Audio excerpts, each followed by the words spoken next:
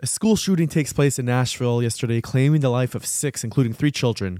Is artificial intelligence not good for the Jews?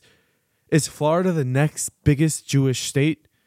And how one man closed an entire country's airport. You'll hear all of that today on the Daily Thread. Okay, so the first story we're going to lead with, obviously, is the troubling news out of Nashville where a 28-year-old shot up a Christian school, claiming the lives of 3 9-year-olds and 3 people over the age of 60. A manifesto was left. This seems like a case of, I don't know, you want to call it domestic terrorism?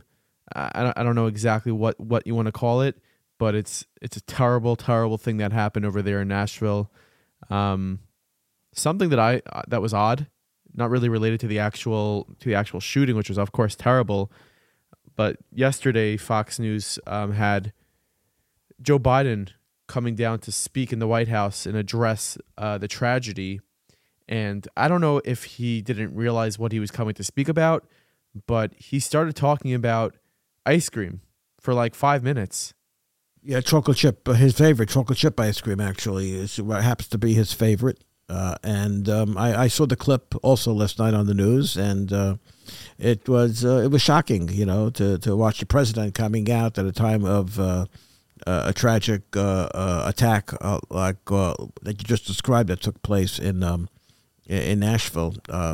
Like you said, a 28-year-old young woman, and I think I read that she was a former student of the school, but 15 years ago she was a student at the school. And also, I also read that this is not the only location that this person planned to shoot. She had ammo in her ready to hit up other locations. I think she. I heard this morning that this school wasn't her top priority either. She went someplace else first, but there was visible security, so she left and went to this school where there wasn't security outside the school. The doors were locked according to the protocol that is supposed to be taking place to protect schools and so on and so forth. Well, so the secondary debate, Nachi, here is whether to have visible and real armed security outside all of our schools. And the other side of that debate, which I also read about this morning in one of the newspapers, I think an editorial in the Wall Street Journal, the other side of the debate is whether you want to see children coming to school, which is supposed to be a largely innocent type of experience as a person grows up as a child and then as a teenager into adulthood, whether they want to have this memory in their minds that they're coming to a school that's protected by military or police that are heavily armed. Listen, it obviously isn't ideal, and I don't know what type of effect it has long term, but it certainly is better than the alternative, which is not being safe. A locked door, I think, does very, very little when you have a shooter. Someone with a gun can very, very easily get by a locked door. The fact is, it didn't seem like there was any armed security in this school yesterday, unfortunately, and the result is 3 children and 3 adults killed. I think that the debate isn't whether there should be armed security outside the schools. I think for sure there should be armed security outside every single school. I think where the debate is going is, should there be teachers who are armed? It's an unfortunate discussion to have, but is this where we're at? We're trying to, parents want to be able to send their kids to school and know that they're going to come home at the end of the day and not be a victim of such a senseless crime. Well, while you're talking, I'm picturing the yeshivas here in the 5 towns that, and I'm just picturing a few of them in my mind, and I know that just reviewing where you guys went to yeshiva and where your children, our grandchildren, go to yeshiva, they're all very, I believe, sufficiently and effectively and heavily protected by fencing, by armed personnel, not visible. You don't have to walk around with a machine gun strapped over your shoulder, like in Israel, you can go into Ben Yehuda for a falafel, and the guy in front of you online has an M16 no, rifle. But if you go to the shul in Bell Harbor, the Chabad, you have 4. You turn that off. You have 4 heavily armed security guards standing outside that shul. Right. And you have to go through a metal detector. Yeah, but for me, that to the shul. I don't get what the debate is. For me, that makes me feel safe. Why is there a debate of like should we have that? And that makes me feel safe. No, the real debate is once again a left-right debate, and the real debate is whether we should gun control. The real debate, is a gun control debate. Whether guns should be banned, should be illegal. That is the fundamental debate. What should the law say about guns? Now, half the population, there's a Second Amendment right, which means Americans have a right to bear arms, essentially to protect themselves and to protect their families. Now, most people that are licensed gun owners are responsible people. And the arms that they have are either used for hunting, which is a sport. It may not be a sport that we participate in, but it's a sport nevertheless, or to protect your family. The other side of the equation, from the perspective of the left, is that if you have a gun, you're going to do damage. But my argument there, by the way, is that if you have a disposition to do something criminal, to do some damage with a gun, it doesn't matter to you what the law is. If you're willing to kill people, what do you care what the law is? You get your hands on you can steal a gun. Yeah. No. Listen, we wish condolences to everyone who passed and the families. It's terrible. It's a terrible thing. It's something terrible that happened. There's no place for such evil in this world, and we hope to never have to speak about such an event ever again. But let me just reiterate that it has happened a lot, way too often in the last few years, especially around schools.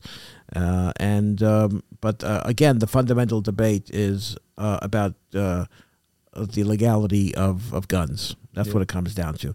Not security, not metal doors versus glass doors, not security guards versus non-security guards. It's about gun control. The next story I want to get to is about artificial intelligence. We know that 2023 has been the year of AI and ChatGPT. A study showed that 80% of American jobs will be, 80% of American workers, that is, will be affected and impacted by artificial intelligence. Now, that's scary. Your job can seriously be replaced by a, computer, an AI interface. But something that I want to really think about is artificial intelligence against the Jewish way? Like, as Jews, our whole the whole purpose of learning is to toil. It's to study. It's not to just get shot. It's to really, really sit in it. So, and that's how people become better people. That's how you improve. Right. I think the idea is what you're saying when it comes to Limud Torah. The idea is to struggle to understand a Rashi or a Tosfos or a Gemara. It's like the father or mother that came to a PTA meeting and asked the Rebbe how their son's doing, and he gave a great report. He said, "Your son already doesn't understand 12 blot of Gemara." Hey, listen, that's the first step. That's the first step. The objective is not to understand it, to be a mavakesh, to constantly be pursuing the words of Hashem on a higher level through the study of Torah. But here's the issue. AI, if used in a divrei Torah or if used in a way that impacts Torah learning, is totally out of bounds.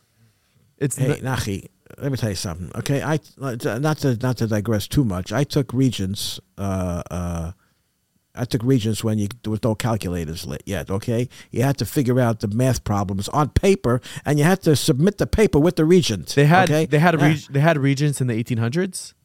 Yes, in the 1700s, they had one regent. Oh, wow. Earth science, your favorite subject. Very nice. Why is I didn't get that joke. Why is earth science my favorite subject?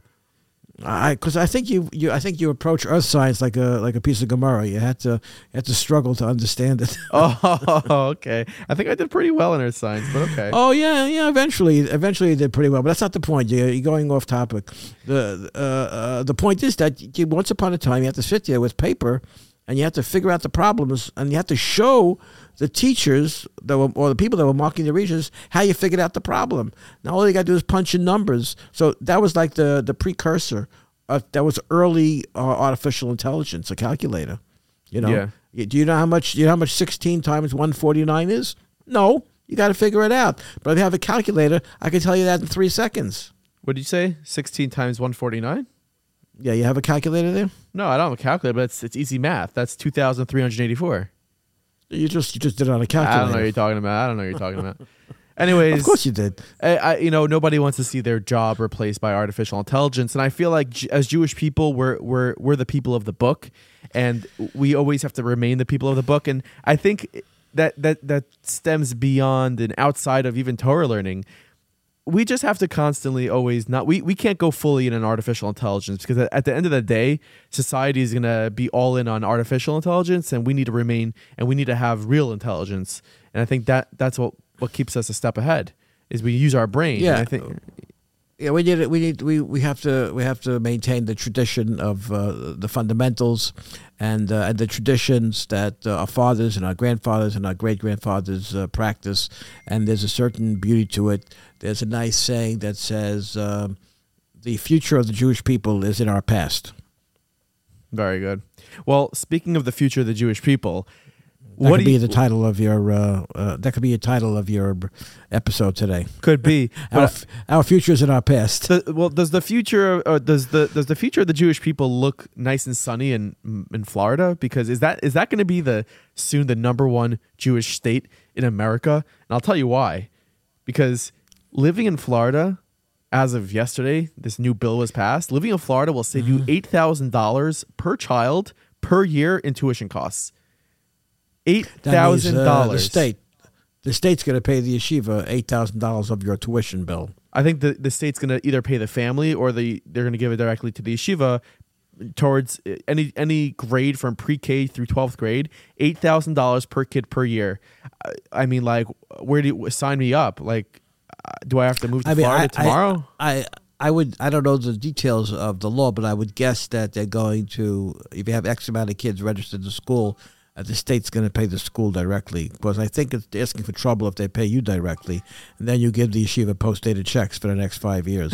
Well, you know what? I don't know. Maybe you're the only one that thought about it like that as a business opportunity to sort of get at the state. No, I think that yeshivas need their money, and if the state is allocating money for yeshiva tuition and making it easier on parents, I think it's a great breakthrough. It's tremendous. Why can't we have that here in New York? Because we are a democratic state with left-wing liberals that are anti-religion. Wow, that was a quick answer. Did I explain that well enough? I don't think you've ever explained anything as good as you explained that. There you go. End of story. Yeah, but you know what? Like, tuition here can cost, let's say you have a family of 5, you're looking at a nice bill of at least $60,000 in tuition cost. At least $60K. 5 kids, no? For 5 kids? Oh, it depends what school you go to. Tuition for a child, let's say high school, okay? I think it's higher here in the 5 towns than probably any place else in the country. I think it can go from $15,000 per kid to up to $35,000 per kid, depending on. Okay, well, the $35,000 let's average it out at the 15 range. So yeah, 15 times 5. Ask AI about that, how much that is. It's a lot of money, and imagine if you're saving $8,000 per child, so you're only spending $7,000 per kid. That is tremendous. That's literally another.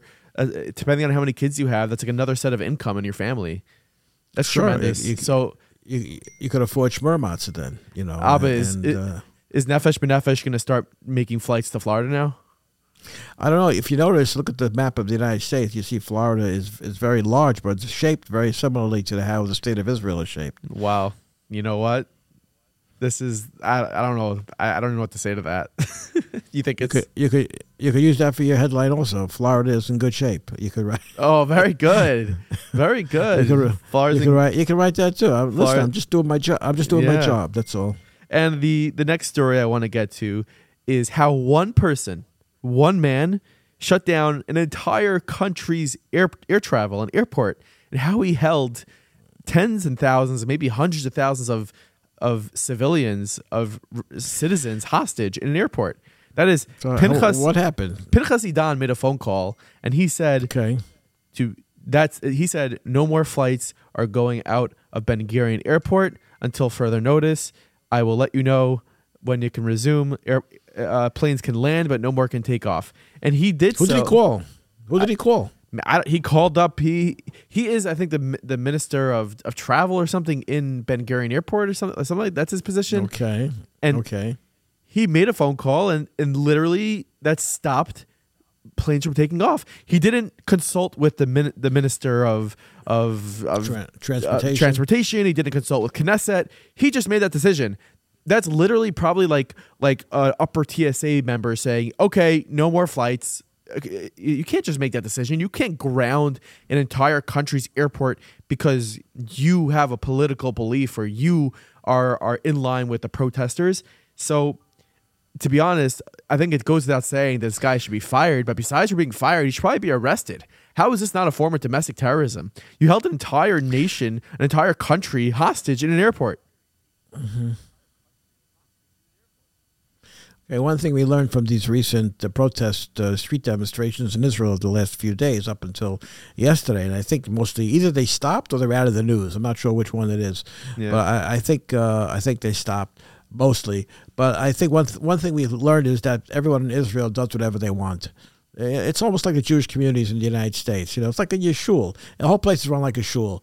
The guy does what he wants. If there's a rule that no one's allowed to have meat boards by the Kiddush on Shabbos, one guy comes in with a meat board because, he wants a meat board. So everybody does what they want, pretty much. So this guy just made that call because he felt like it. Well, obviously he was on he wanted to protest the Netanyahu government and their threat of passing new legislation that will affect how judges are appointed. And listen, an airport is a hub of the country. You know how many people were waiting to get on flights to get back to New York for Pesach. Yeah, I think they're all back on schedule. People are planning their trips for months, and this one person didn't reach out to a board of directors, didn't reach out to anybody. He decided we're not letting flights go out. To me, that's a crime. That's an arrestable offense, if you ask me. I don't know how someone can do that. How they can use their occupation as a way to protest and to just ruin the days of tens of thousands of people. It's so beyond me. I can't understand how something like that happened. But he should be held responsible. You should know that part of the agreement between Netanyahu and Itamar Ben-Gvir, who is the public security minister, who's the police department is under his control, under his rubric, so to speak. One of the deals is that he's able to create a national guard, a new force of 2,000 people that, the police are not following directions of the minister who's in charge of the police. They pretty much did whatever they wanted. They went on strike. They didn't enforce the law.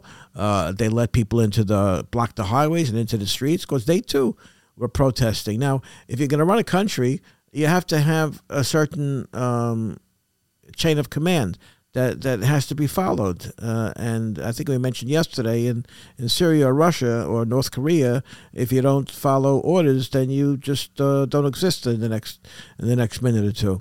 So he's the agreement that he got out of Netanyahu, according to one of his aides that I spoke to this morning, is a 2,000-person National Guard command that's going to work largely in Judea and Samaria, in places like Huwara, and they're also going to be able to work in a lot of Israeli cities that have a very large mixed Jewish and Arab population to keep the peace that the police largely stay out of.